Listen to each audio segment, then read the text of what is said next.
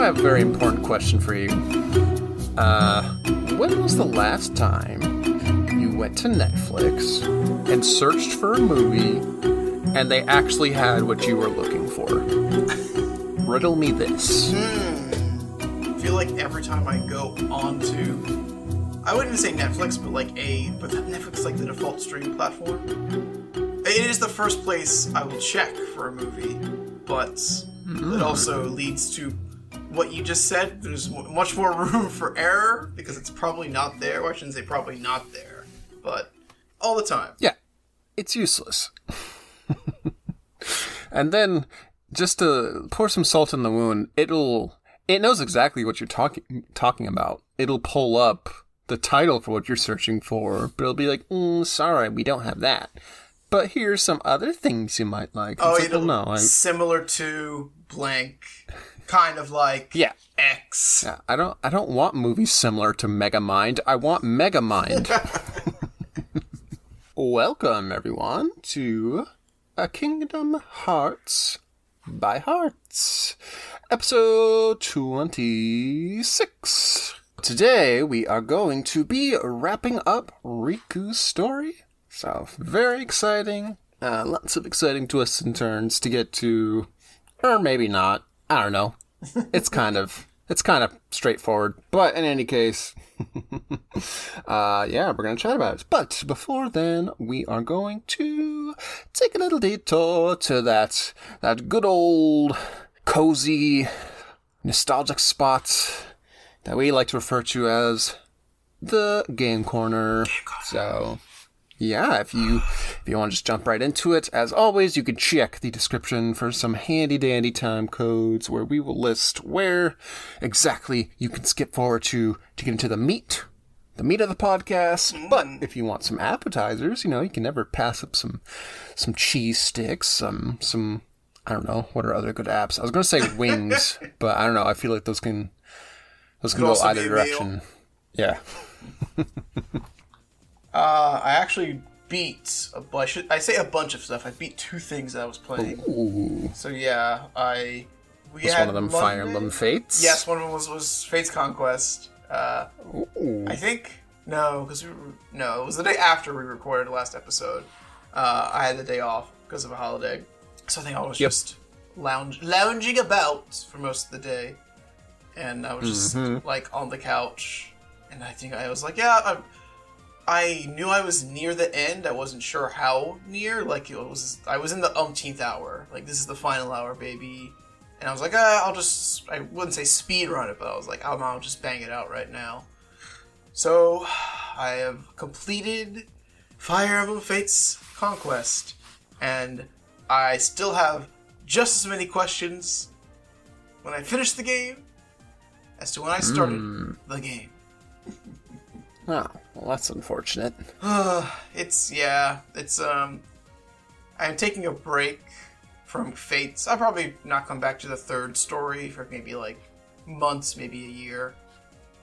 Just because I have other stuff that I really want to play, but I will eventually return. But it's very interesting seeing 2 half-baked stories. So I'm wondering, what will the 3rd story, how half-baked will the last one be? Yeah, maybe it'll all come together, or maybe it'll all just fall right on its face. It could, yeah. Fates, the map designs are pretty good. I will admit, though, the final boss map, because there's 2 of them, where the mechanics are actually very interesting. Kind of annoying after a while, but interesting nonetheless when it comes to map design. So, can't fully fault it, but I did not fully enjoy my, time in the sun, time in the shade, more like it. And so, yeah, Conquest is done. I can, not suffer. Well, I must say not suffer. Well, I mean, we're at the end of Chain of Memories, so maybe all the suffering truly is over.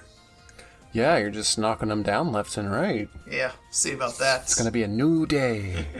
And then I finally picked up my old Nuzlocke of Pokemon White version, and I finished that, because I was at the Elite Four. I just had grinding to do, and, it was just very mindless, so I put it down and kind of forgot about it. So what was your winning team? My winning team was... I had 2 deaths in the final hour, RIP. Oh, I surprisingly didn't suck against the Elite Four. It's just like Fire Emblem Conquest. Very much so. But going into Elite Four, I had an Embor, a Musharna, Kofagrigus, Ooh, nice. Not Duraludon, Drudagon, weird. Yep. Spiky Dragon Man, a Durant, and a Caracosta. And the team composition was very funny because of the Elite Four. Like, there's very much I don't know, they cover their weaknesses well. So, like, for example, for the Psychic type, for Caitlyn, I was like, oh, I can use my Ghost type. But then I checked their moves and I'm like, oh, 3 of the 4 of them know Shadow Ball. So that may not actually be the best option.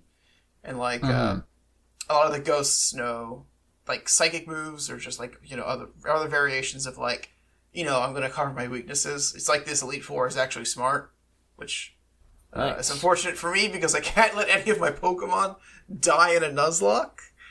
But, yeah. So getting through them actually wasn't horrible. I had like 1 or 2 close calls. And then it was like, oh, by the way, here's Zekrom, because I'm playing white version. And I was like, you know what? Here's where I use my Master Ball. I'm not trying to capture a legendary Pokemon in a Nuzlocke. So I said, no thank you. Sometimes a Master Ball on a Nuzlocke is blasphemous, but I don't care. And I did it anyway. Yeah. So yeah, I replaced Drudagon with my Zekrom, and I did lose Durant and Caracosta against Gethys, not unsurprisingly, against his fake daddy. But yeah, I made it out on top, and I can finally say base Black and White is not as horrible as I remember, because when it came out, I kind of despised it.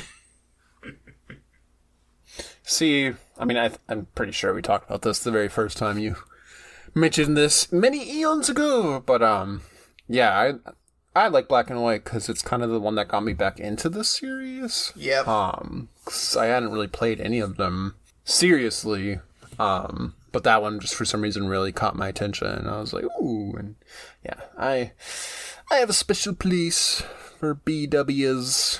But that's also in the completed pile now. So, what have you been playing? So, as predicted, yep, just more Lego Star Wars, so nothing too crazy. Let's see, I'm at like 80% completion, 81-ish, maybe, I don't know. And just this morning, I just finished, so like each level, there's like a ton of collectibles, but each level has 10 mini kits, 1 red brick, and then there's the golds, the like true Jedi counter, which is basically you got to get a bunch of studs, which are like the currency in the game. And once you get enough, it'll fill it out. Studs. Yeah, such a good collectible, especially when you get that times 33,240 multiplier. Jeez. Yeah, that's like one of the best parts about the Lego games is, so like the red bricks that you get in each level, they all tie to a different cheat. And I'm pretty sure every Lego game has the multiplier cheats. So like you get a ×2 cheat, and then there's ×4, ×6, ×8, ×10, and then they all stack.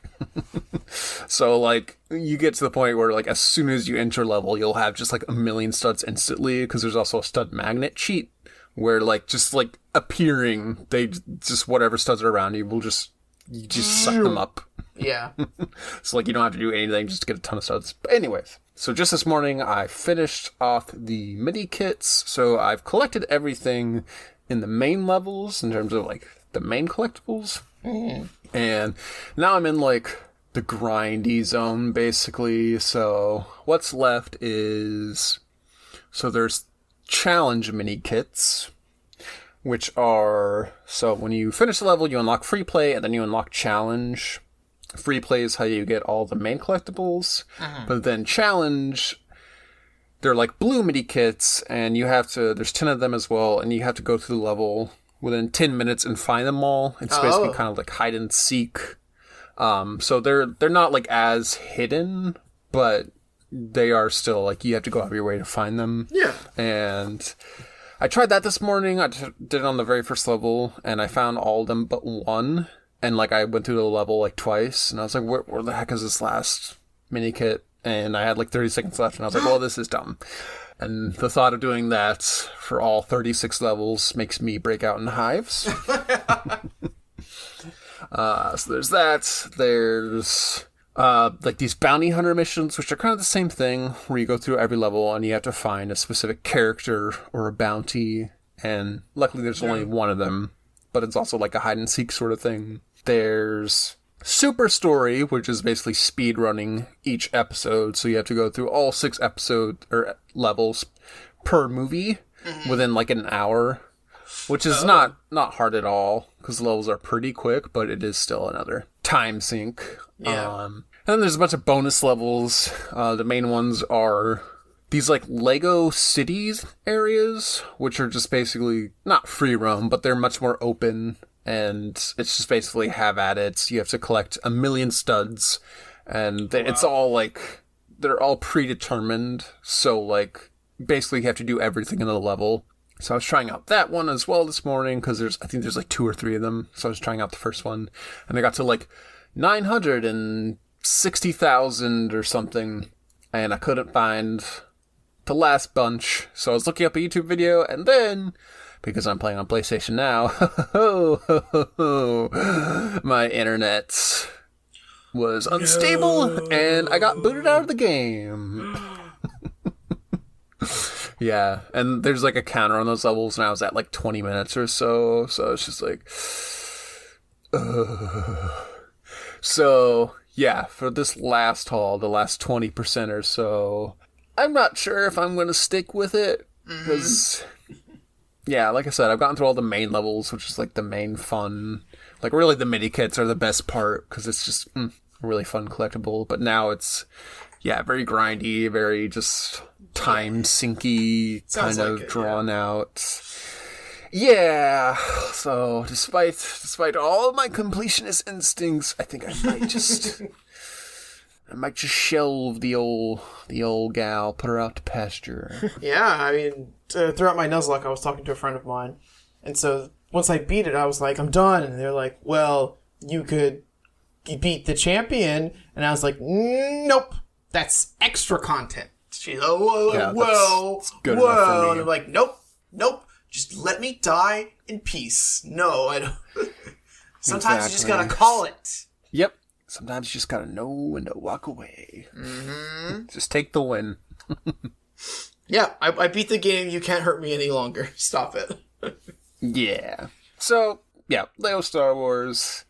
Super basic, super simple, but they're just good, dumb fun. If you just want something pretty passive and you don't really have to think about, but still fun and charming to play. Mm-hmm. That's all I've been playing. So yeah, we're on a roll. We're wrapping up everything. So you know what else we wrapped up?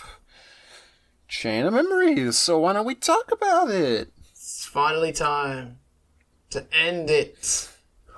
End it all. Yes, the time has come. So let's see. We last left off with Riku Replica and some dire streets.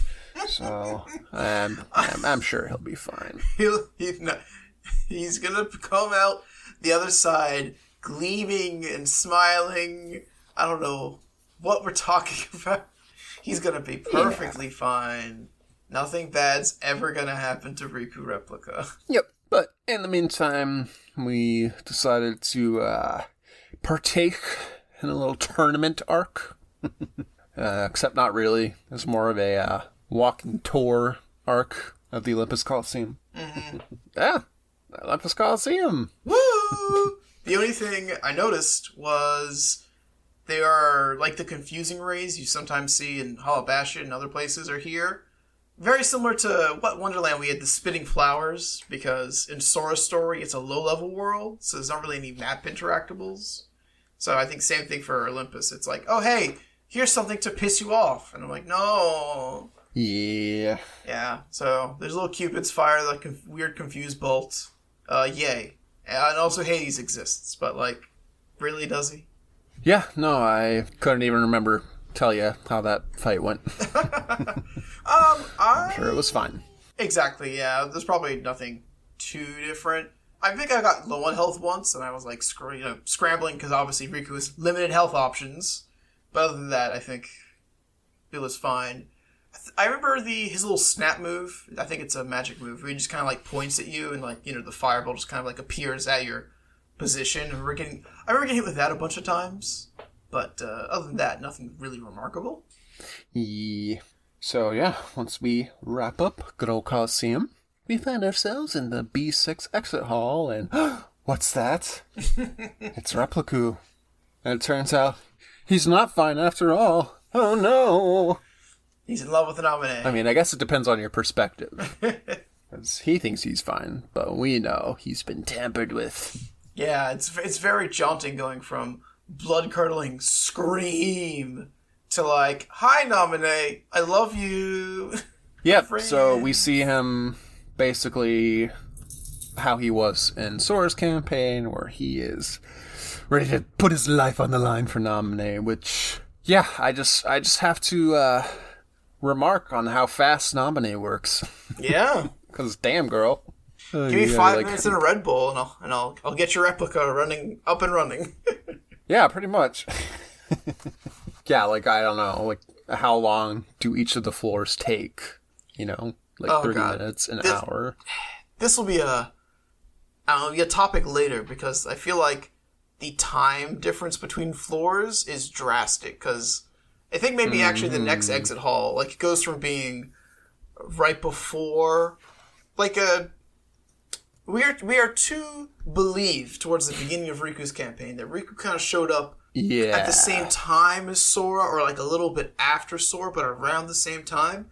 But by the time Riku works his way to the top of the basement, to the regular first floor, we are past Sora's campaign being done. Like, remember, like, again, it might be an next exit hall where we're like, oh, like, Sora's starting to take it. Like, the organization members are starting to die. And I feel like the next hall later, we're like, okay, they're all dead, basically. Yay! And I'm like, how long was I in there for? Yeah, that's a good point. It makes me think of in Birth by Sleep, that timeline also doesn't make sense between the 3 different campaigns. So yeah, Nomura's not too good at mapping out the parallel progression between multiple playable characters. Yeah. So yeah, also in that cutscene, we get a little TED talk from Namine on the inner workings of memories. Yep. She well actually's Larxene. Like Larxene, she like says like, oh, like delete his memories. Like she thinks that it's just as simple as just get rid of them. But Namine explains, well, no, you can't delete a memory. You have to unlink it. But they're still there, buried deep down inside. Yeah, she kind of explains that she can take Sora's memories of Kairi and sort of, it's kind of like, I don't know, kind of like programming, I guess, or like, well, programming in the sense of like, I don't know, like Game Builder Garage or like Labo, where it's just like the nodes and you connect them to different things. That's how I'm thinking of it. Where like you got the little Kairi PNG in Sora's heart, but you like take the connections and just connect them all to, like, Namine instead. Yeah. But then she explains, like, oh, well, these false memories will only make Sora's memories of Kairi stronger. So I guess, like, he has such strong feelings for Namine, but really, those are strong feelings for Kairi. And I don't know. I interpret it as it's kind of like a recursive thing where, like, the more passionate he feels about the memories, like, eventually when the memories do revert back to Kairi, like, he'll still have those emotions attached to them. Yeah. That's kind of how I'm interpreting it. Which would be interesting then to note, like, how he acts in Kingdom Hearts 2. So let's put a good old pin in that. Oh boy.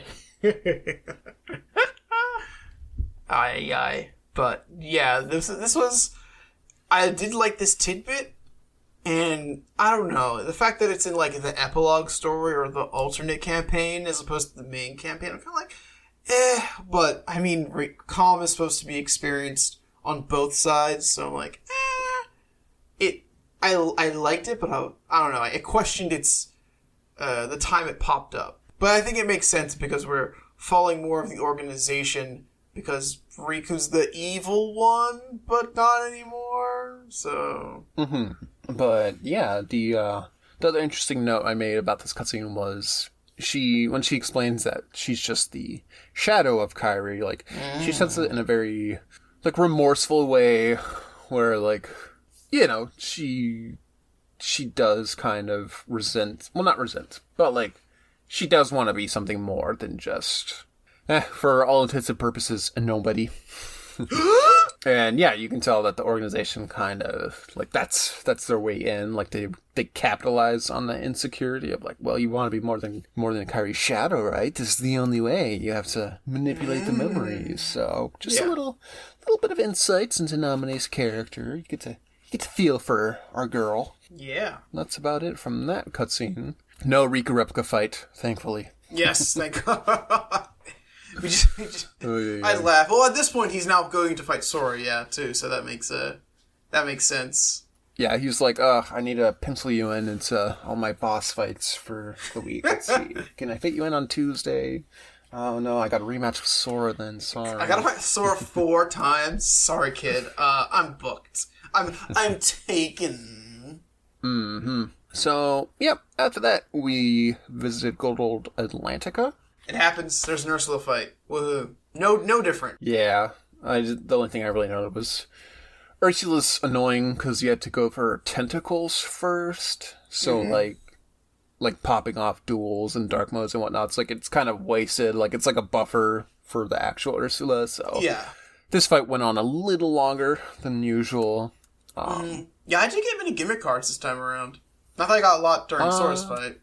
Yeah, for this one, I think I got off one, because I always remember she just has a very dramatic reaction, where she's like, ah!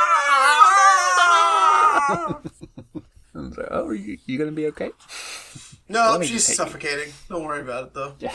So yeah, Atlantica, everybody. Woo! Alrighty, next up, B5. B5? Did anyone have B5? I'll tell you who didn't. Vexen, because he's dead. He's dead! So, literally speaking of time skips, we went from Riku hasn't even fought, Repliku hasn't even fought Sora once yet, to, oh hey, your master just died. True. That's definitely like 2 or 3 Riku fights in. So, timelines! Yeah, I would say I should have gone back and taken more thorough notes, but I wouldn't have done that. No, but it's very funny, because that's definitely, for Sora, that's a few worlds right there. What a few days we do as Sora is an afternoon for Riku. Yeah, like, and in general, they always have the explanation, well, time moves differently for every world, but, like, they're in the same castle, so unless it's... Basically, you're stepping in an alternate reality when you visit the memory worlds, and then from there, it can take as long or as little as needed, but it's confusing. Doesn't really make a lot of sense. But, let's see, what else happened in this cutscene? Lexaeus, because Lexaeus, like, Vexen's dead, something, and like, Vexen's like, oh yeah, because darkness is smelly, his scent is gone, and then Lexaeus comments on like, oh, I mean, very much like, I don't know, we've made fun of it too many times at this point, like, we can't kill Sora, we're trying to persuade or misguide him so he can become our pawn. But now that organization members are dropping like flies, like, maybe we should reconsider. And he basically is like, if we're trying to convince Sora to be a pawn, maybe we can convince Riku to be a dark pawn. Yeah, I was a little confused by this. So, they specifically say, our superior needs Sora, or he says our superior needs a hero of light. Mm-hmm. So, it kind of sounded like they want to take Sora out, but they know that their butts would be had if they did that. True. And then there was like a line where they said something like, oh, like, the only way to beat light is with dark, or something like that. Yes. Yeah, and what I took from it was they want to use Riku to defeat Sora, But I don't know if that's what they were actually going for. Yeah, I kind of read it like the Sora kid's out of hand. We can't take him out directly, but maybe Riku can. Wink, wink. Because like, what else would they need Riku for, aside from protecting them? Yeah. I don't know. Like every little, we were talking about it last time, but like every little sect has their own motives within the organization, so I can't even keep track of who wants what. They all want everything, but for different material. Something.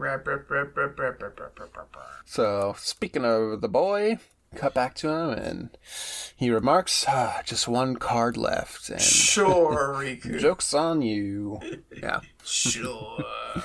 But, yeah, that one last card for us was Halloween Town. Woo-woo!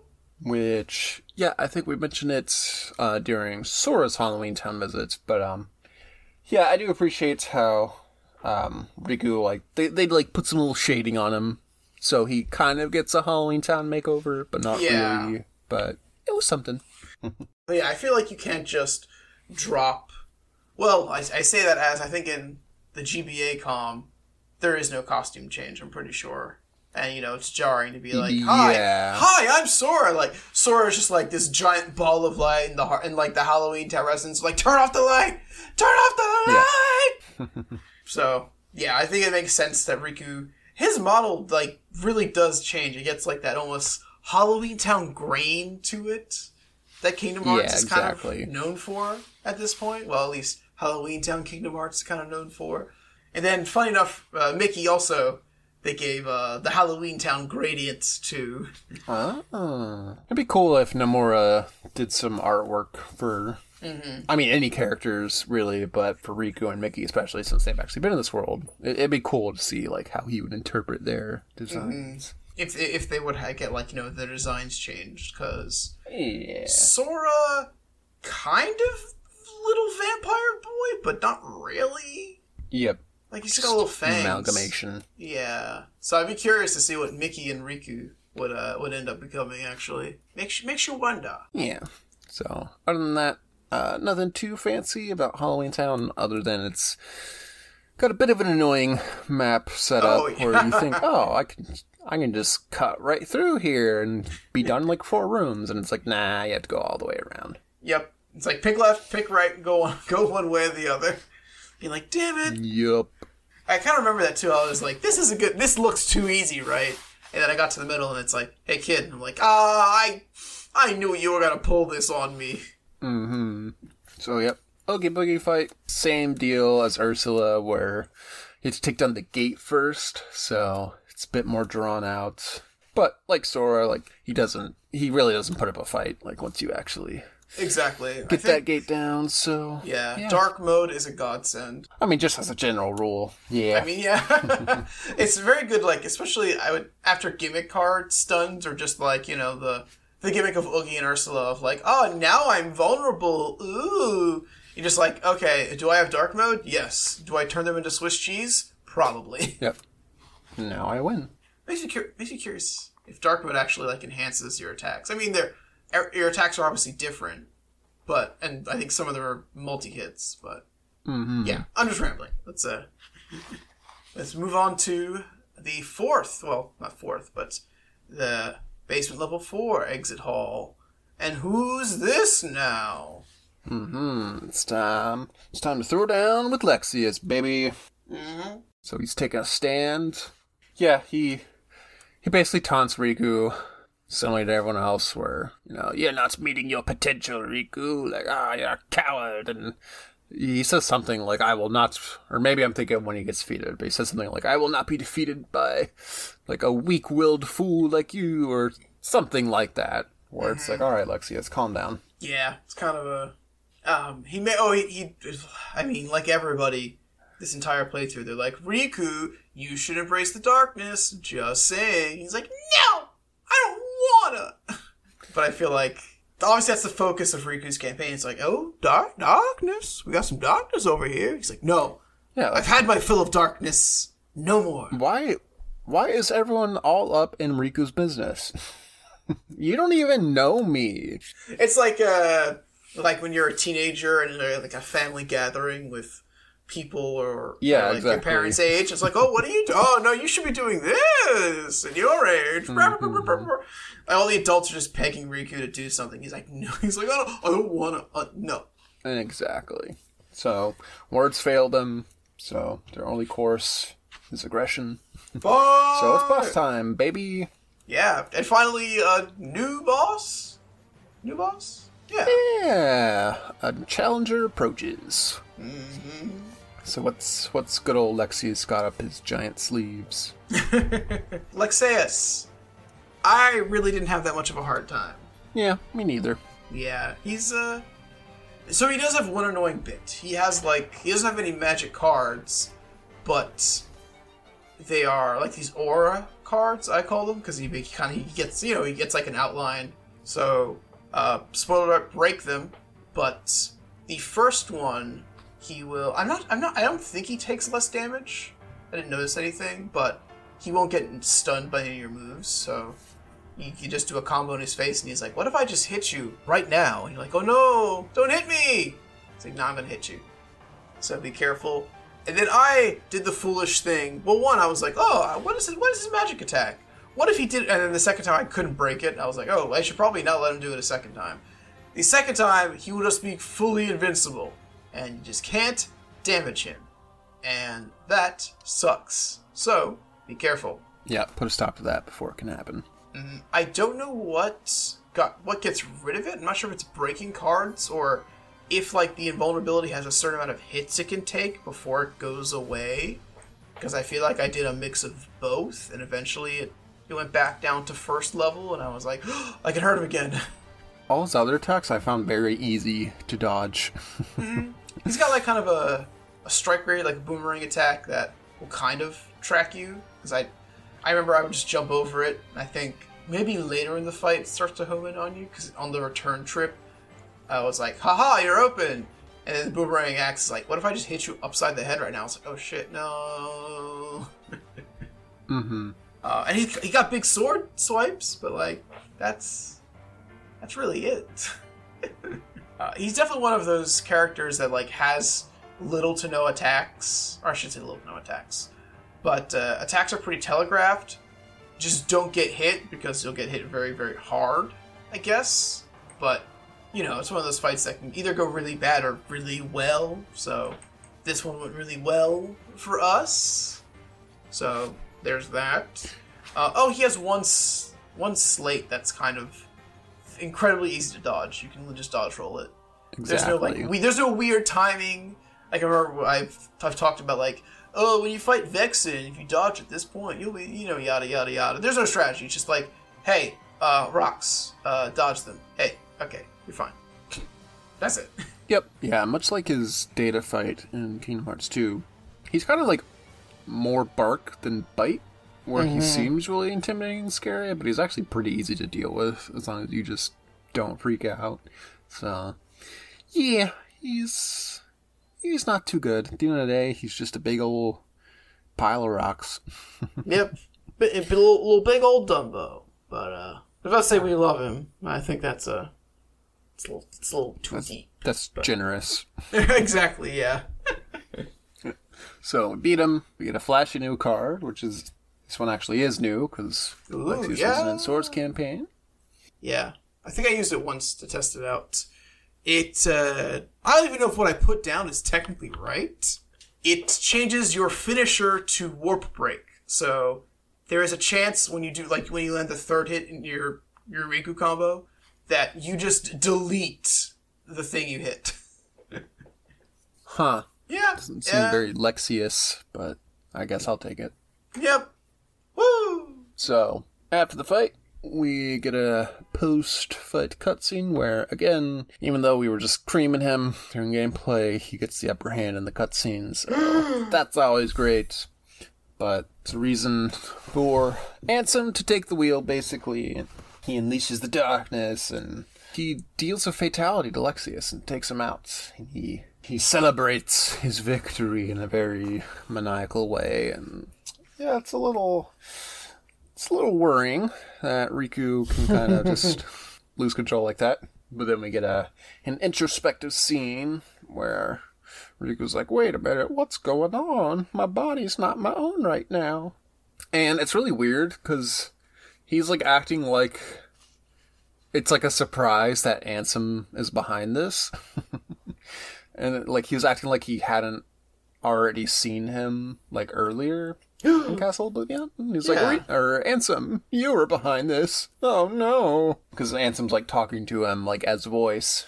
And yeah, Riku just has this like revelation like, wait, it was you? Mm-hmm. Then Ansem, he has this weird explanation where he's like, the more you think about me, the stronger I become. It's very, very Freddy Krueger-esque.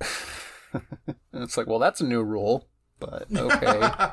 we just made it up, so. Then good old Mickey comes in and saves the day, and he's like, just don't think about him, Riku. Just don't think about Ansem. Are you thinking about Ansem? Don't do it. Stop thinking about him. Stop thinking about him and his hunky abs.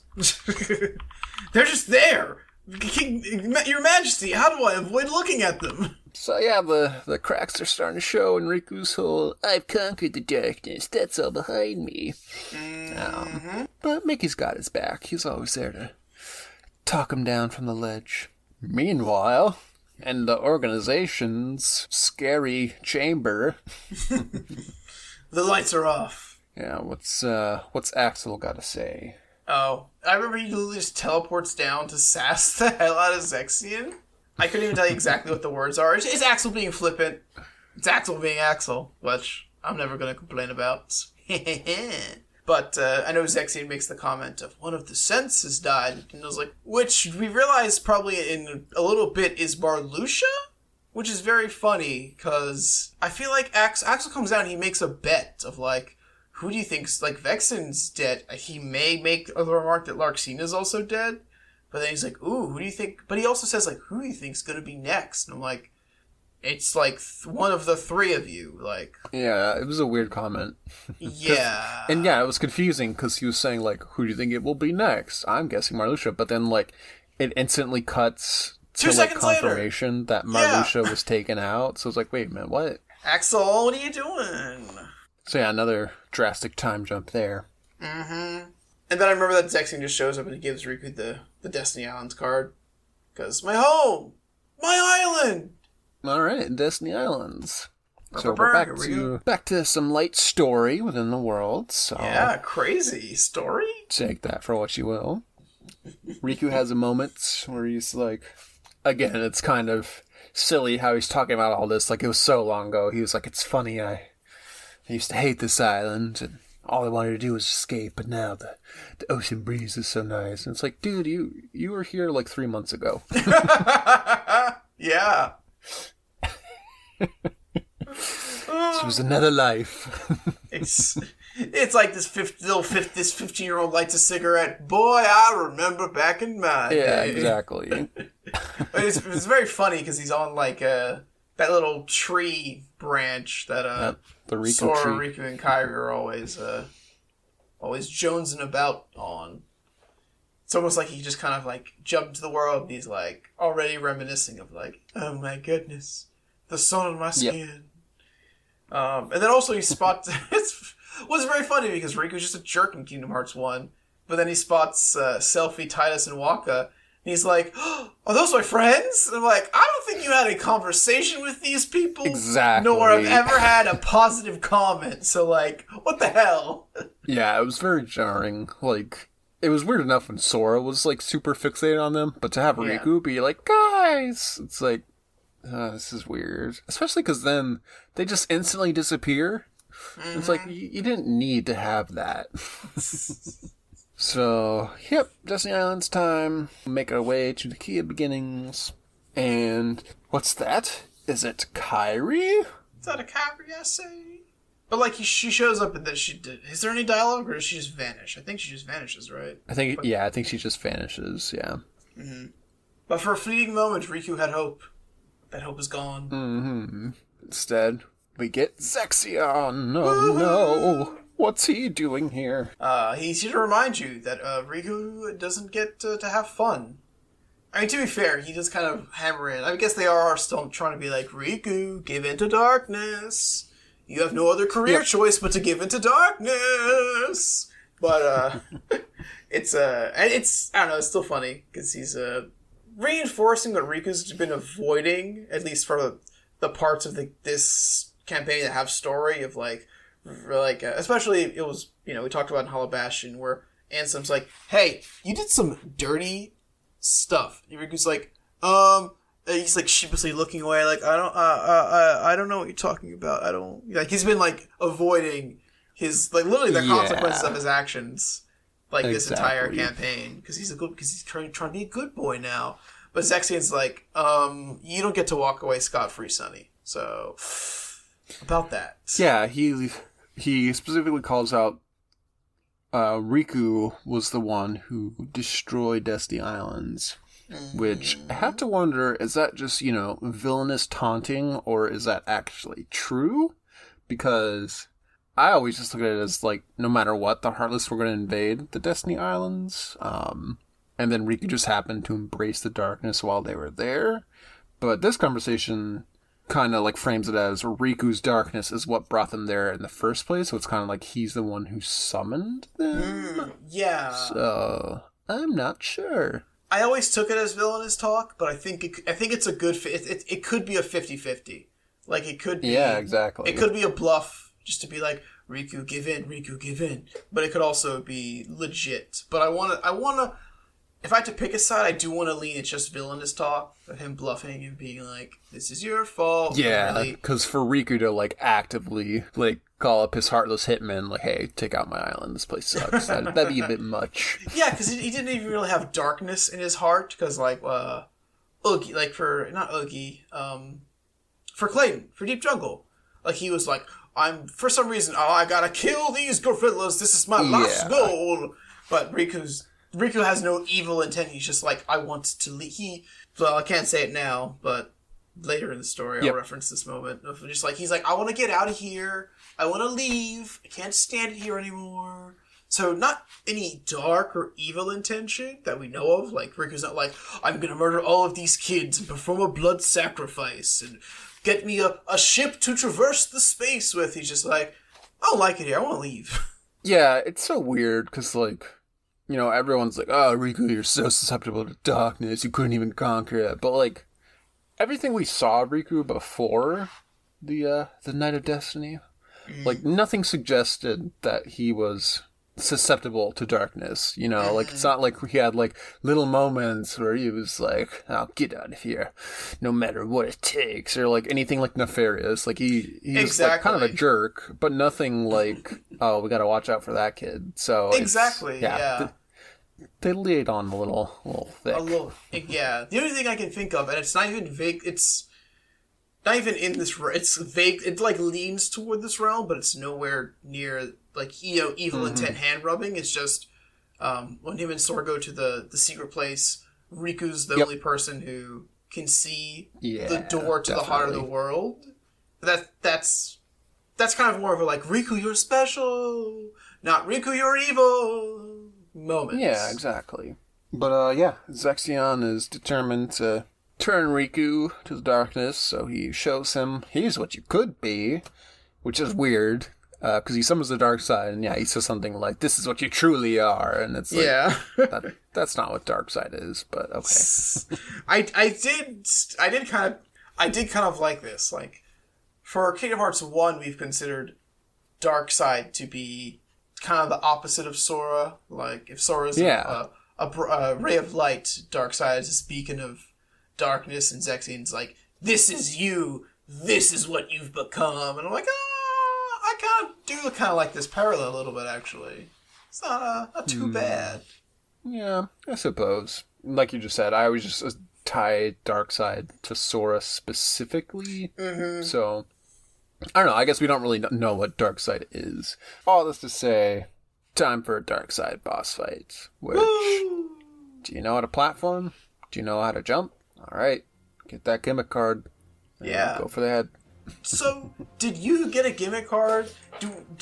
Is there a Darkseid gimmick card only for Riku, or did we just kick ass so quickly as Sora that the card didn't even come into play? Yeah, I'm That was my think, question. Not sure. I mean, I don't think like Riku exclusive gimmick cards are really a thing between the shared bosses. So I'm pretty sure Sora also gets the little platformies. Got you. Well, neither of us saw it fighting Sora, but for Darkseid's, I guess we know what Darkseid's gimmick card is now. And it's just that he'll kind of just stand in place, and there's platforms to get up to his face. He'll just stay still, and you can just punch him. Yep. So speaking of Sora, what? It's him. Even though, I don't know, I feel like Riku should know better than to think this is actually Sora, since he's already been tricked like 3 times in this exact world. So it's funny, because Sora appears in front of him, but then the door from Sora's Station of Awakening appears behind. And I didn't even think in this moment to turn around and see if the door is actually behind you. In the game, I just ran to Sora because you're supposed to interact with Sora. Yeah, me too. But now I'm very curious what happens when you go to the door. I would imagine it would be something like, oh, I should, like, Riku would, like, have a little dialogue box. Oh, I should talk to Sora first. Yeah. Yeah. But then even after this cutscene and then seeing Sora, like, there's no, like, okay, you're back on the same plateau. Just turn around and now you get to go through the door. Mm-hmm. Ugh. Yeah, exactly. So yeah, it's like, what is that doing there? Mm-hmm. But yeah, we get a quick little cutscene of Sora, or not Sora, who attacks Riku and, you know, again, basically laying it on thick, like, oh, you're a creature of darkness now, I have to defeat you. Yeah. It's my job to smother out the darkness, and blah, blah, blah, blah, blah. And Riku's like, no, I'm your friend.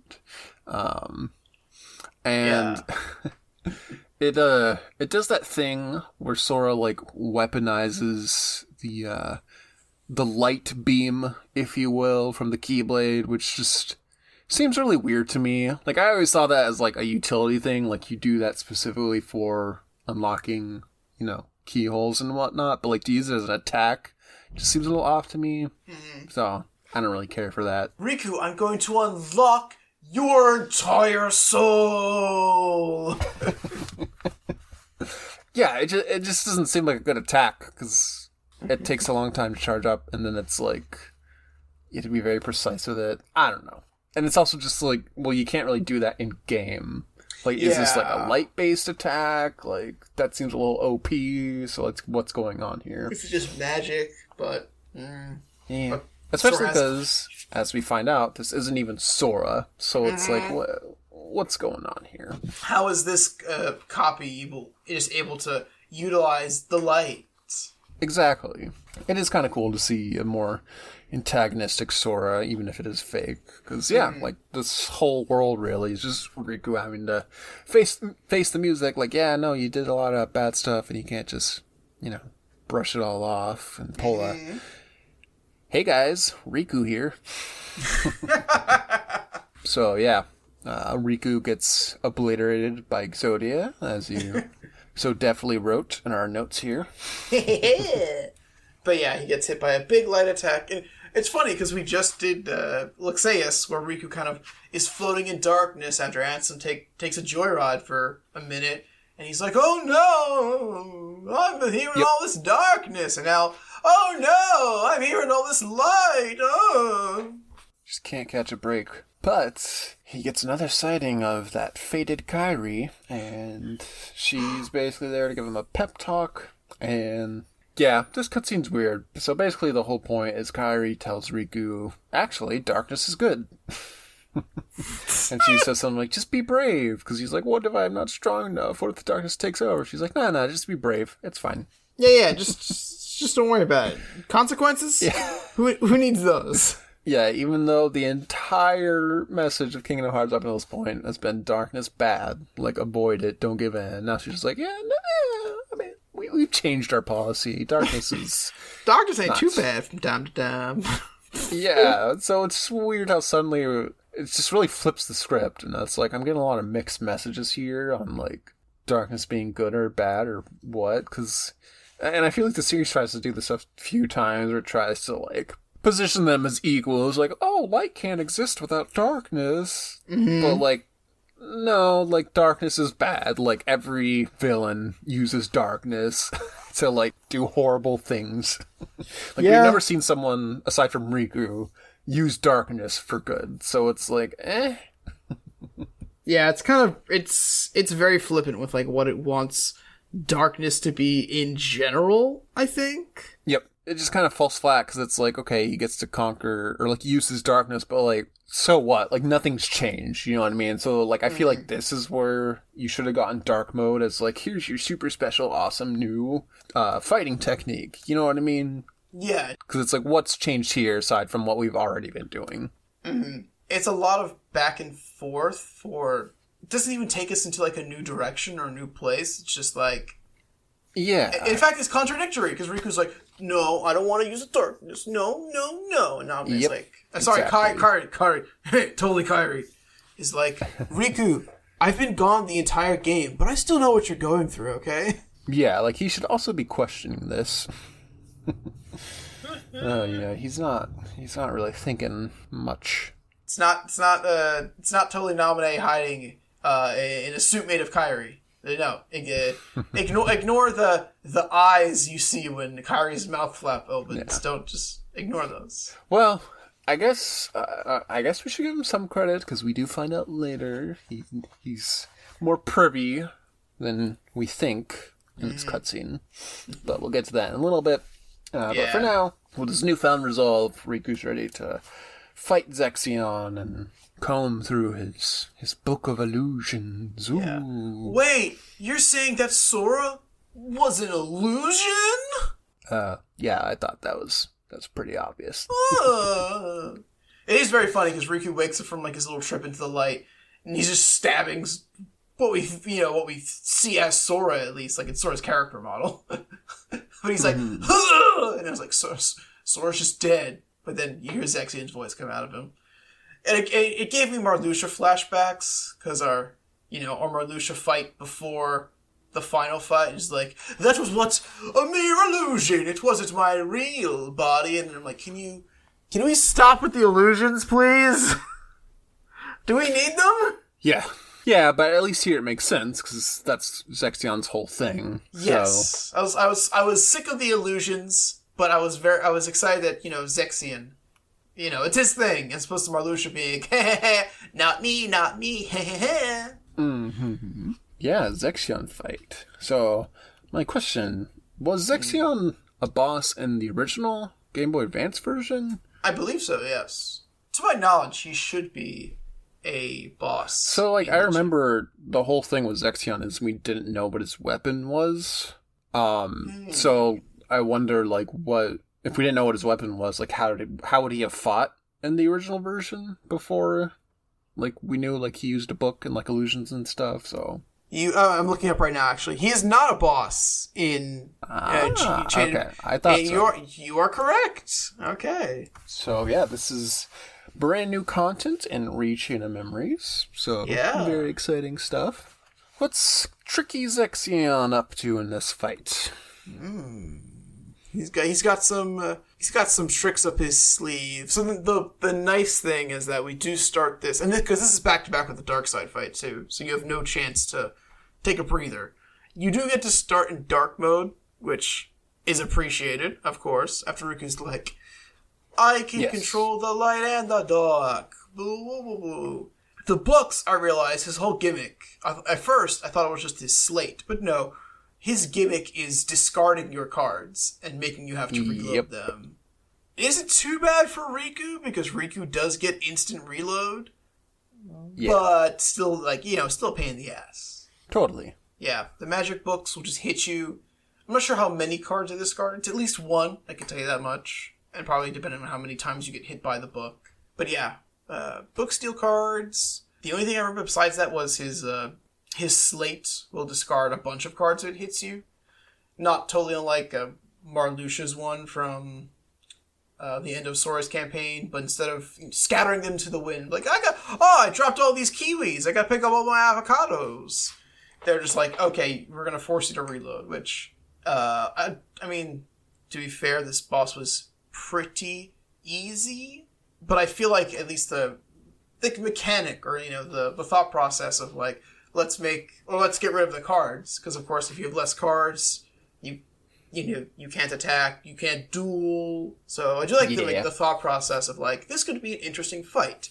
Unfortunately, they start you in dark mode, and Zexion was about dead in about like less than 2 minutes. So not the best execution. Yeah, I had a few, like 1 or 2 duels where it's just like, I can't do anything because I don't have strong enough cards. So it does work in theory, but yeah, definitely get that head start with the dark mode, which is, I mean, again, I'm never going to complain if the game makes my life a little easier. Exactly. So yeah, we beat Zexion, and Riku declares, I have the power! Yeehaw! I am Riku, destroyer of evil! I mean, yeah. And, oh yeah, you just got Lexis' card. You also got a Zex card you probably never use. But if you, your attacks can confuse enemies. Like, you hit them and there's a roll to see. See, that makes sense for Zexion. Mm-hmm, with all his little illusions. Yeah. I like it. It's also very funny, I mentioned if you look into the journal and inspect some of the cards, specifically the organization enemy cards, they'll give you resistances to some things and weaknesses to some. Yep. Lexaeus's weren't tremendous, so I kind of skipped over them. But Zexion, he's just resistant to all magic, which is kind of cool. I thought it was pretty nice. So, yeah, we defeat Zexion. Or do we? Because in the next exit hall cutscene, we find out he didn't actually die. Yeah! So for some reason, he just instantly warps back to the Chamber of Darkness. Yeah, and we're not tripping here. He definitely has, like, the death animation of, like, fading away, but he doesn't warp away. Yeah, so it makes you wonder, well, like, did any of the other members die then? If that isn't actually... Because, like, Axel had the same thing, too, or, like, you're like, wait a minute, I thought it seemed like you'd bit the dust, but I guess not. Yeah. No, I think Axel did warp away. He actually was like, okay, sorry, you're a bit too much to handle right now, and also, you should probably go find Marluxia. I'm too busy for you. Bye. Yep. But like everyone else is like, oh, I'm melting, or I'm fading. But no, for some reason, Zexion just gets to... Maybe it was another illusion. Yeah, I was just going to say. So yeah, he warps back, and then Axel shows up, and Zexion's like, Axel, brother, save me. And then Axel pulls a scar, and he's like, get him, boy. And he sticks Repliku on him, which is... He's, like, basically saying, like, oh, like, if you want to be a real boy, this is a good place to start. Which is, like, just very sinister for Axel. It's very, because Axel's, like, for all intents and purposes, Axel is the loosey-goosey, goofy one. So the fact that he's, like, he's, like, he's the demon on Repliku's shoulders of, like, hey, if you kill Zexion, you could be so much more than just Riku. Yeah. It doesn't really make sense, because, like, where does Axel's allegiance lie? Because we get why he took out... I guess I don't get why he took out Vexen. We get why he wanted Marluxia to be knocked down a few pegs, because he was a traitor. But why does he want to kill Zexion? He says, you just knew too much, but, like, what did Zexion know? Like, am I missing something here? Am I just not remembering? Yeah, I did look into this. I'll have to remind myself if it's fan theory or canon, but there's something we can discuss it in our epilogue episode of what we possibly could think this means, but I'm unsure if it's crystal clear or not due to, like, future information beyond Recom. Well, how far beyond Recom are we talking? Like, I think not too far. I think maybe KH2 or like before 3. Like, I think before DDD, actually. Like, not too far, actually. But because I can't put my finger on this. Like, what would Zexion know that Axel wouldn't want him to share? Yeah, because even they knew that they were trying to abuse Sora, but the basement crew is just here. They're not actively trying to interfere with Marluxia or even help Marluxia, to be honest. So, like, what is Zexion? What's the bit here?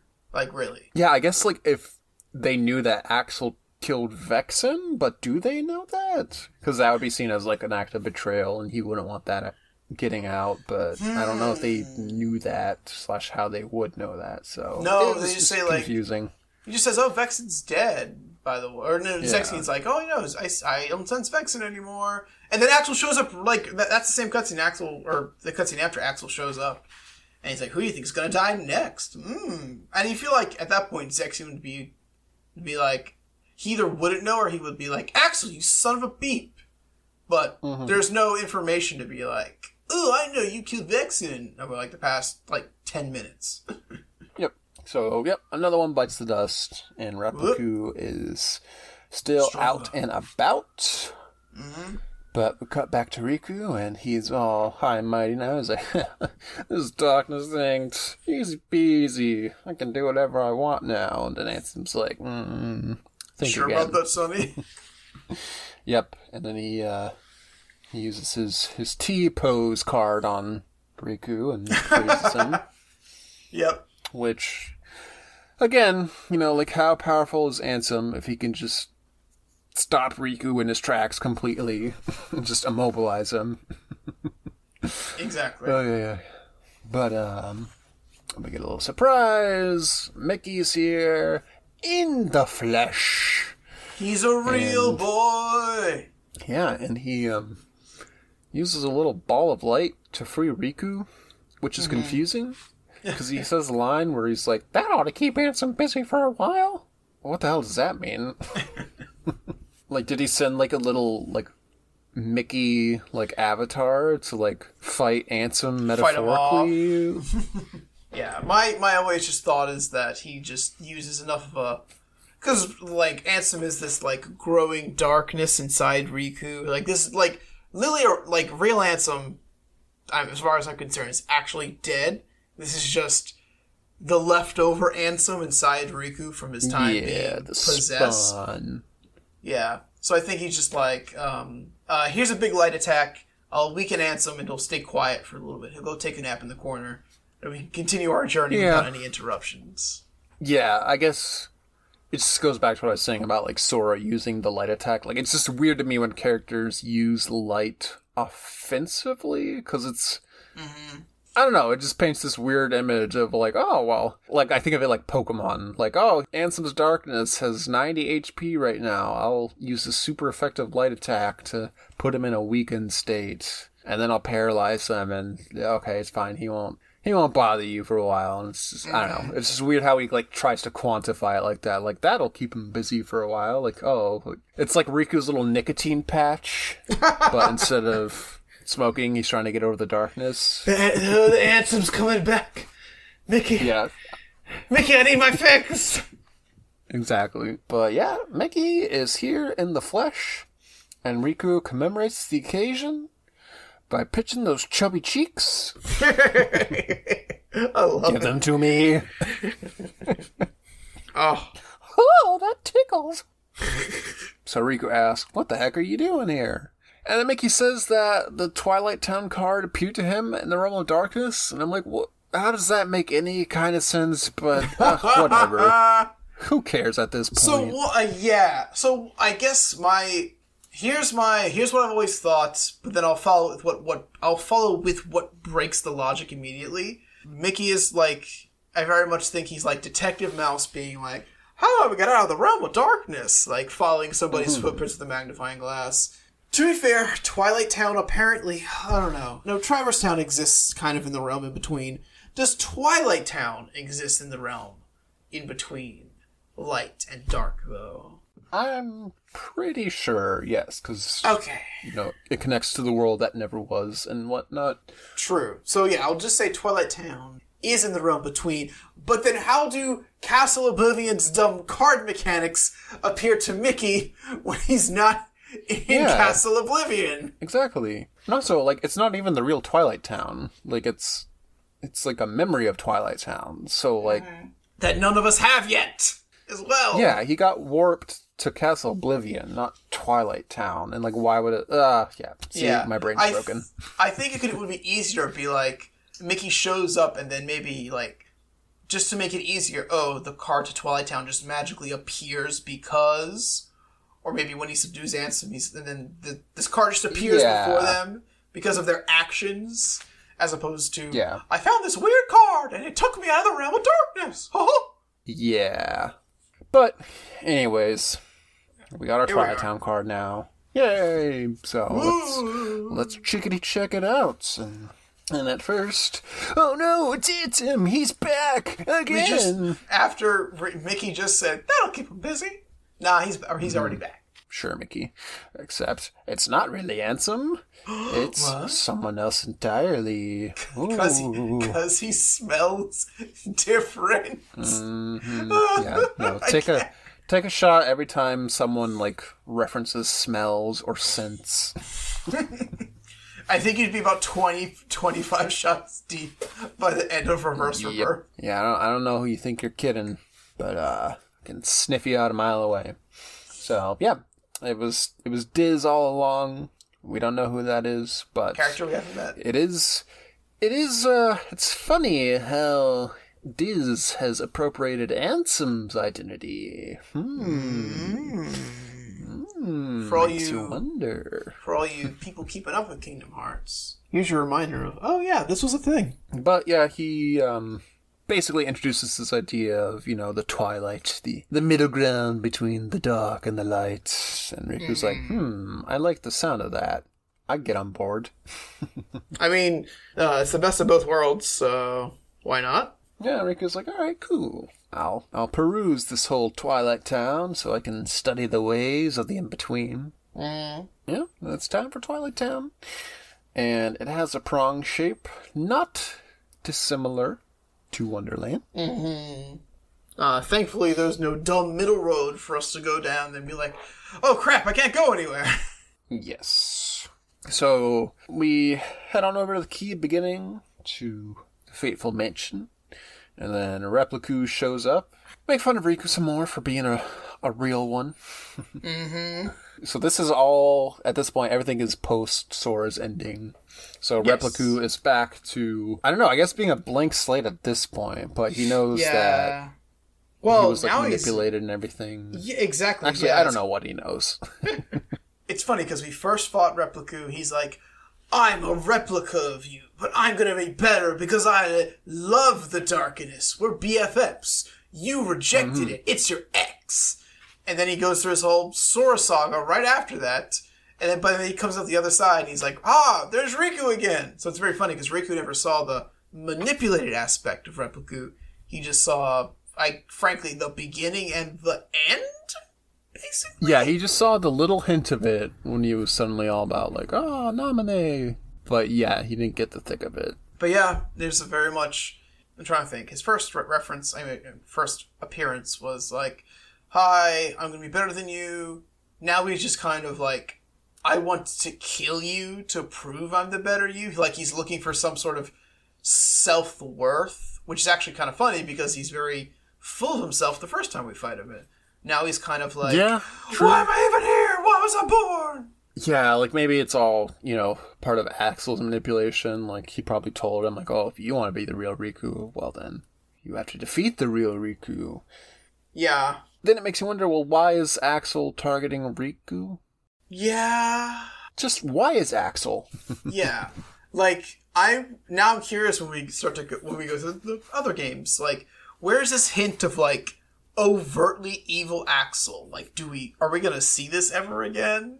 Or is it just kind of this one and done deal of like, hi, I'm gonna try being evil super evil for a little bit. See how that plays out. We'll definitely see it in Days. At least we'll kind of see, well, yeah, I don't know. We'll see the before and after in Days, and maybe Yeah. that'll kind of clue us into, like, why he was acting this way. But, yeah, no, he's very uncharacteristic of himself in this game, which makes sense. But because so much of what we know about Axel is just every other game, it's just weird to see him this way, where he's just, like, actively planning to, like, kill everyone. Wahaha. So, yeah. Time for a Riku fight, baby. And yeah, well, Repliku. Yes, this campaign gets it right. You only fight him 2 times, Yes. and that's it. That's all she ever wrote. That's all we need. And yeah, he's basically the same fight as the 4th fight from Sora's side, so a bit tough. but, you know, as long as you're pulling off your duels and your dark modes, you should be able to take care of them. We've got darkness. How could we lose? More so, we have dark mode, so how could we lose? It's still definitely a hard fight. It's not going to be a walk in the park, but we've been here before, so there's not really much to add besides the fact that you're Riku this time. Woohoo. Yeah. So once you beat him, he's like literally on his deathbed, and they're having a whole like, oh, it's okay, you'll go somewhere, it's fine. And it was interesting to me because Repliku says something like, oh, like my heart won't go anywhere when I die or something like that, but he very explicitly says die. And I was just wondering, like, is this the first time a Kingdom Hearts character has actually said the word die? Because usually it's all very, like, vague and very ethereal. Like, oh, like, his heart's faded away, blah, blah, blah. Just, like, dancing on the issue. But Repliku's like, no, I'm going to die. Yes. He's he's also, like, it's very, I wouldn't even say gruesome, but it's very visual because he's, like, on the ground. I mean, we've seen the organization members, like, we've seen the Nobles at this point who fade away, but he's like slowly like just being disintegrating over time. And I do this is just very a side note. Him fading away is like there's like little bits of light and also darkness. That I was like, oh, a little touch right there. Okay, I see you. But yeah, this is the first time they're not dancing around the death issue. He's like, nope, no, I'm dying. Because he questions like, where will my heart go? Because replicas are essentially clones, or life model decoys, kind of, to a degree, or you Marvel heads, but yeah, just literally I'm a clone and I'm dying. Where do I go? I'm not the real me, or I'm not the real you. Either way. Yeah, but Riku tells him, "Your heart will go on." Cue the Celine Dion. So yeah, he's ostensibly gone. But congratulations, Riku is in fact the real one. Just took a while to figure that out. Yeah, so moving on to the Key of Guidance, we get an appearance of the pod room. Yeah, this was kind of wild. Yeah, exactly. So it's within the Twilight Town world, but we go to the pod room. So it's like, is this the actual physical pod room in Castle Oblivion, or is this the pod room that we see in Traverse Town in Kingdom Hearts 2, except within the memory Traverse Town? Oh, Twilight What's Town. going on here? Twilight Town, yeah. Yeah. That's what I thought too. That's why I wrote down are we in the basement right now? Because we do fight outside the mansion, but because Recom's rooms are just, here's the world, but with a different layout. Basically, like, we didn't see ourselves go inside the mansion. So, honestly, I think this is something that gets resolved or pointed out in days, perhaps. But, yeah, at this point, I wouldn't even assume anything. But, my words are dying as they're coming into my head. I have no clue where the hell we are, besides the pod room. Yeah, the ending's starting to feel like a little bit rushed, where, like, I mean, the same thing happened in Sora's story, where shit just started happening, and you're like, wait, that doesn't really make sense, but whatever. Yeah. So, Namine's here, and she says, alright, now it's time to fix your memories, Riku. And he's like, what do you mean? My memories are fine. She's like, have you looked in the mirror lately? Because you are covered in darkness. And Riku's like, oh. So, she offers to seal away his darkness by messing with his memories, which seems like it doesn't really make sense to me. Again.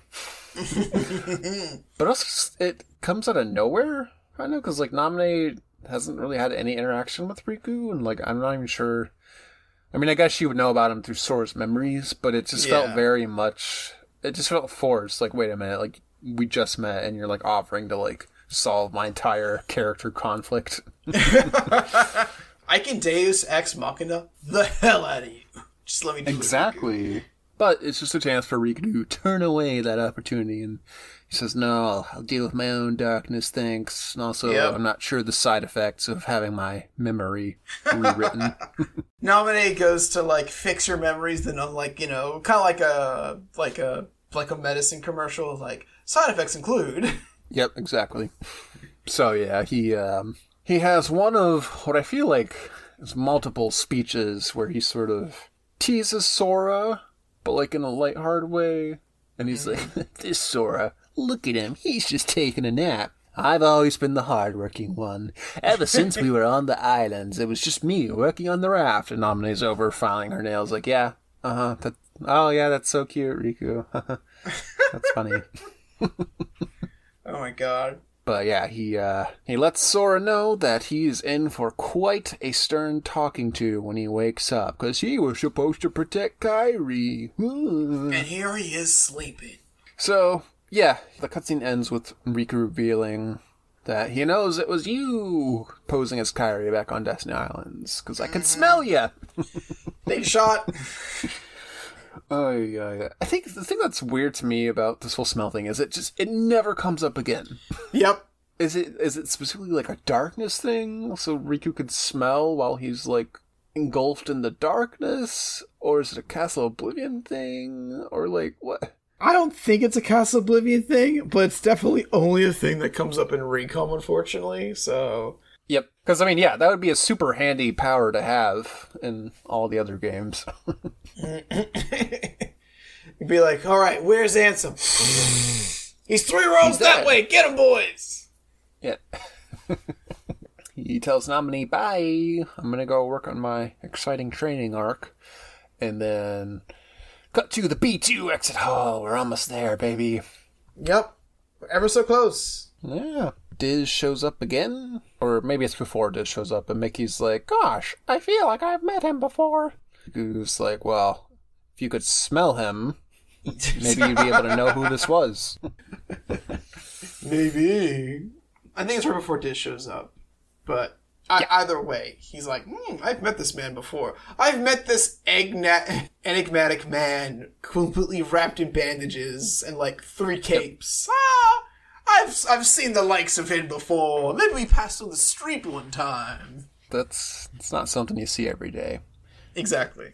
Diz shows up, and he has this year's highest fashion item. It's the hot new trend, the dark leather cloak. Woo! Black cloaks, baby! Yeah, so he says, here, take this. And he explains that it will hide... Well, one, it protects the wearer from darkness, which is how the organization members are all able to flit back and forth between, use the dark corridors to travel. Mm-hmm. But also, it will hide your presence from the organization. So he warns them, like, the organization's going to come after you, so use these to conceal yourselves. Which, again, much like how I'm wondering, well, why is Axel targeting Riku? Like, why is the organization looking for Riku? Like, I don't know, I guess it goes back to, like, Lexion saying, and Lexi's plotting, like, we'll use Riku instead, but now they both dead. So, like, who would actually be looking for Riku at this point? It's just, I guess Axel? But, again, it just feels like another one of those things where it's like, I feel like we're just kind of brushing past this just to, like, make a conflict, but doesn't really stand up. No, it feels very much like what they're going for right here, unfortunately. Of just conflict for conflict's sake. Or like, they're evil, right? Exactly. But in any case, it's a way to get Riku and Mickey in those hot cloaks. Those duds. So Diz makes a comment about, it'll hide you from their nose, but not their ears. And then there's like a comical shot where it's just zoomed in on Mickey's ears. Mickey's head. I love it. Except it does conceal the ears. There's literally little ear flaps custom made for Mickey's coat.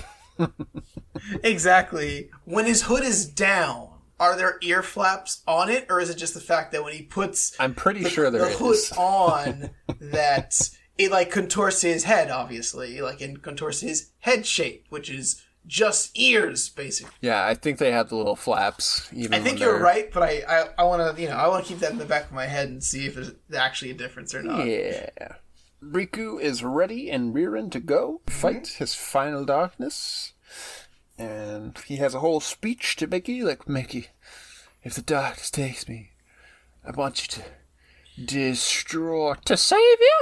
Of course I will. He's like, no, I need you to use to be there by your side no matter what. For sure, pal. No, I need you to mimic your compassion and friendship, of course. Listen, kid, I know you're trying to be edgy here, but this is an E-rated Disney game, so I need you to calm down. We do have corporate guidelines to stick to. Riku is just Nomura trying to express something, and Disney just actual Mickey is Disney of like, Nomura, shut this shit down. We don't need it. He's like, I want to express my... What the hell did I just say to you? Yeah, he's basically censoring Riku in real time. Exactly. So, yeah, Mickey's the real one. He's ride or die for Riku. And Riku's like, you're my best friend. And Mickey's like, gosh, I wasn't ready for that. So, yeah, he has this whole statement about, I had to do this on my own. But yeah, Mickey still shows up as a friend card, which is very much appreciated. Yeah, because if there was no Mickey, we'd have no way to heal in battle. Yep. So, I'll take Mickey any day of the week. Yeah. So, next up, you got the Castle Oblivion floor. Woo-hoo! Except, thankfully, it is literally only 2 rooms. Oh, yes. Oh, my goodness. I was you like... can just whiz right through it. Yeah, because Sora's Castle Oblivion is very... It's just one long winding path of like, here we go. So I was even like, I remember Riku's Castle Oblivion being very short, but I was like, oh, maybe I'm misremembering. And then I popped up on the map and I'm like, oh my god, it's only 2 rooms. Yeah. You love to see it. So, yep, you can just whiz right on through. Oh, when he comes in, he does... Ansem kind of has some smart-ass remarks, and Riku's like, I'm gonna get you! Don't you worry, I'm coming for you, Ansem! Yeah, pretty much. Same old, same old. Exactly. So, yeah, we get to the end, and Riku's ready to square up. And, yeah, he's still riding on this whole high of, like, I've conquered the darkness now, so I'm gonna beat you. And he says, like... he has an interesting line where he says something like, even at your strongest, when you were controlling me, like, you still couldn't beat Sora. And then he says, I'm not impressed by your powers. And then I love how it just instantly cuts to Ansem, just, like, summoning the apocalypse, basically. Where he just, like, pulls Riku into this, like, dark, like, pocket dimension. He's like, oh, yeah? You mean these powers? These are the ones you're not impressed by? He's like, oh, well, I can do a Sonic the Hedgehog attack. So, yeah, it's boss time, baby. And more specifically, it's final boss time. Because, surprisingly enough, this is a one-phase fight. Yeah. And boy howdy, after going to the ringer, am I glad. They wanted us to be done with Recom, and we are not gonna look a gift horse in the mouth whatsoever. Exactly. So yeah, he has a lot of same attacks from Kingdom Hearts 1. Mm-hmm. They're basically just translated to Recom. So yeah. Yeah. But I had a lot of trouble with him, to be honest. I died quite a few times. Oh. Because he has really good cards. Yeah, Ansem has a lot of, like, 9s and 8s and 7s, so you gotta be really, really careful. And 0s, yeah. So I was like, and then it's kind of ended up being like a war of attrition, right? Because, like, you know, he'd get off attacks here and there, but I was doing pretty okay, but then by the end, like, I was critical, and I didn't have any ways to heal, and then he'd finally get one off, and I'd be like, I'm dead. So I think I died at least, like, 4 or 5 times, maybe? So... Ooh. I think I was one. Yeah. I died to Riku Replica one time, and then I kicked his butt. Yeah. So I think I went scot-free against Ansem, very luckily. But he's I dueled him a lot. That might have been my. Yeah, that's what ended up finally sealing it for me, because I happened to get like 2 duels in a row. And, yeah, I think I dueled like 5 or 6 times actually. Yeah, like, I got a lot through the fight, but then, like, he was on, like, 1.5 health, and then I just happened to get, like, 2 back, like, back to back, and it was like, oh, thank God. Yeah. And I guess also if you do mess up a duel, that's just, like, it's free, and it's like, I'm gonna smack that booty. Yep. And his are all 7 duels, so you gotta be really, really careful too, because Yep. they can really turn the tide. So yeah. He's, what have I seen him do? He does, it's funny, because for KH1 I remember being like, I know all of Ansem's attacks, and now I can't remember their names. But yeah, he's got like the same line attack, where the Guardian will like raise its hand and shoots out beams of light. Riku has like super dodge roll, so like, not a problem. And then there is no possession in this game, thank God, but he will do like the possession move of like, he kind of swipes at you, and he's like, I'm gonna get you! Grab those feet! But like, not really. Mm-hmm. He has like the dumb charge attack, he has like the move where the Guardian just kind of like, opens a hole in the ground, kind of shoots up, and his little like multiple strike rates, those are all slates, so you can put up with them or like break them with zeros usually. It is kind of cool. I say kind of cool. It's not really super annoying, but Ansem, he has his own card, and he'll use it, which makes his slates blind. So when he starts to store a slate, you won't know what he's going to do, and you don't see the cards themselves. So you can't be like, sometimes when we fight the enemies that have decks, they'll be like, I guess Riku right with this last person we fought, like, he's like, Dark Aura, like, with 14, so oh, maybe I can get a bigger slate, or I know what slate is coming, so I could prepare at least. Ansem says, no peeking at my cards. That's cheating. Mm-hmm. But this was Duel City for me, so not too bad.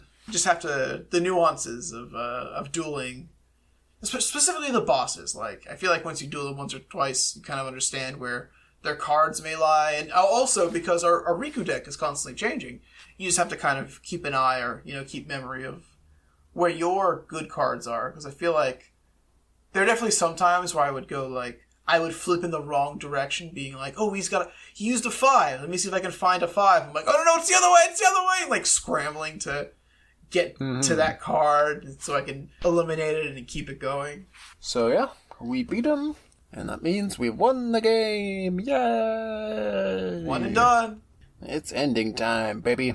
Not before Ansem can pop off a classic. Someday I will return. You haven't seen the last of me, Gadget. You're gonna see these abs again, don't you worry. But yeah, he gone for now anyways. Mm-hmm. But even Riku was self-aware enough to realize there's still a part of him in me. It's like, okay, how long are we going to drag out this storyline? Why don't you just get it dislodged, Riku? Yeah, really. We take it to a hospital. They can take it out.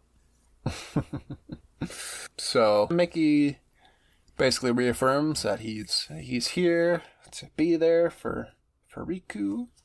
Yeah, doesn't he like take it like he's like Riku's kind of stuck in the darkness and Mickey kind of like literally helps him out, or am I thinking of an earlier cutscene? I think that was earlier. Yeah. Okay. But he does give Riku a little pep talk, and he says, like, gosh, Riku, you're so awesome. I've never seen anyone use the light and darkness like you before. Mm-hmm. But, like, really? No one has no one's, like, struck this middle ground before. Riku's the first of his kind, apparently. Like, that just felt like a little bit much to me. But whatever. I guess that's Riku's whole thing now. Yeah, it's very funny, because, well, one, people we know of that are going to pop up in later games who kind of do wield, I guess sometimes they're pure darkness, sometimes they're kind of a mix, but not really, but we'll definitely cross those roads when we get to them. But it's, I guess, early on in the K. I mean, it's a flashback to KH1 of Sora. You're the Keyblade wielder, not a Keyblade wielder, Sora. You're the Keyblade wielder, huh? Right? Mm-hmm. So, could be something that's kind of just aged out, because this is just 2003's regular COM dialogue translated into just a entry 5 years later. So, yeah. So, yeah. They hit the dusty old trail, and they're like, well, like, I guess we can go now. Yeah, it's funny, because they literally make it to floor number 1, where the big-ass door is, and they're like, well, there's that big-ass door. I guess we walk out of here. Yep.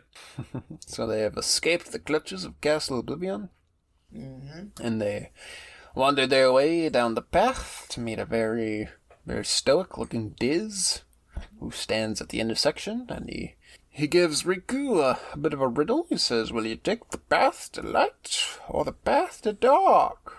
Pay no attention to the path directly behind me. About to say, he's intentionally obscuring the middle path, being like, don't you even consider looking this way, Riku.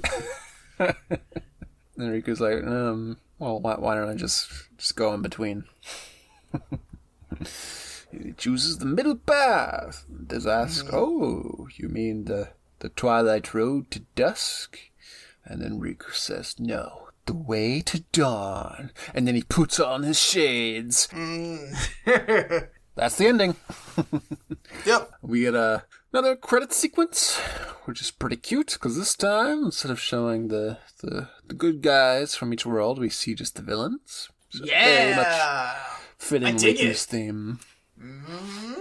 And then we get some post/late credit scenes of where are they now? And the first one, Riku and Mickey are walking through the big old chasm and Hollow Bastion.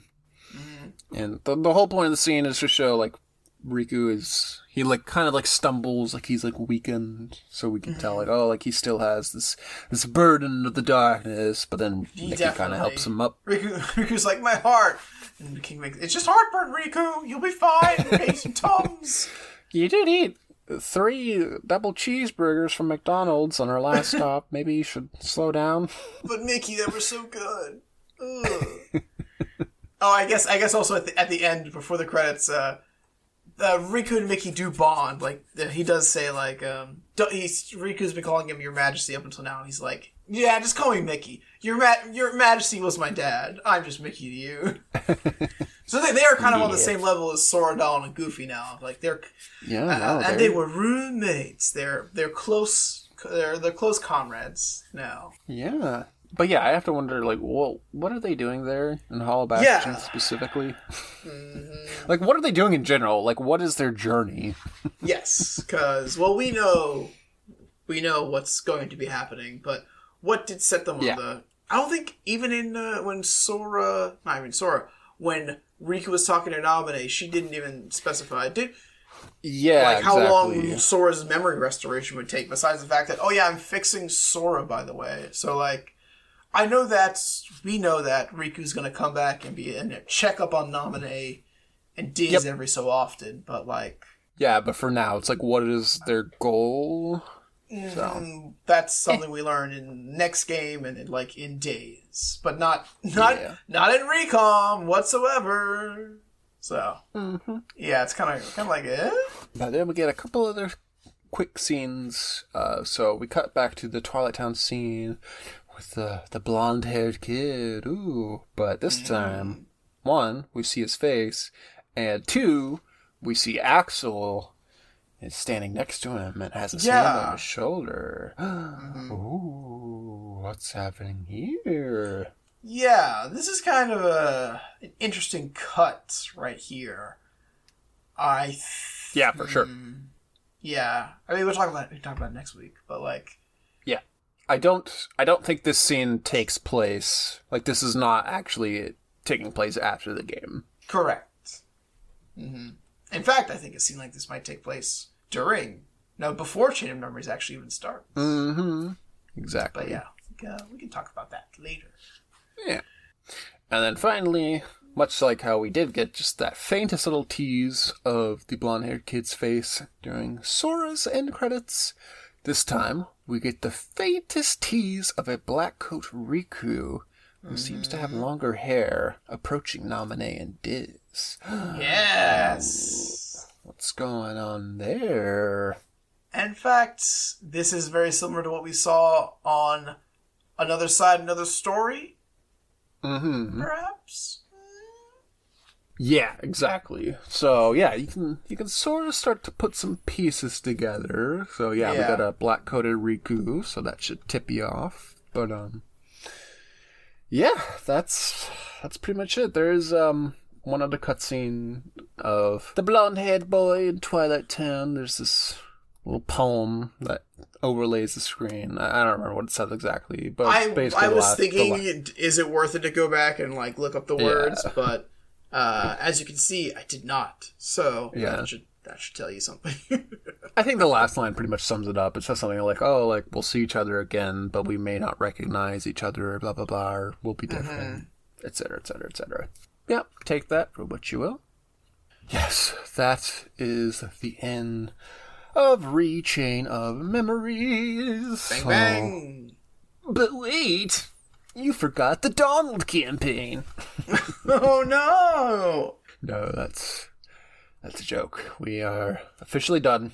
So yeah, it's been quite a journey, but we're not quite done, because as you alluded to, next week, much like how we did a wrap-up episode for Kingdom Hearts 1, we will be doing a sort of epilogue for Chain of Memories, just to kind of outline our overall thoughts on both campaigns and the game in general, and delve into a few extra topics that we didn't really have time to get to in the main campaign. So, yeah, that'll be our official wrap-up. So stay tuned for that next week. Yeah. We'll get a breather before we devote our entire life to Kingdom Hearts 2. Mm-hmm. Yeah, no, I've been going through in my head of like, all right, how many episodes will it take? And I would not be surprised if we get up to 30. K2's going to be a big chungus. So yeah, that is it, everybody. Thank you so much for listening. And now for the ending bit. But I'm sure you've already clicked away. If you're anything like me, that's okay. I understand. No, I always have to go to the end of a podcast because it'll be like, you have a minute left remaining. And I'm like, no, I can't deal with that. Like, seeing that constantly.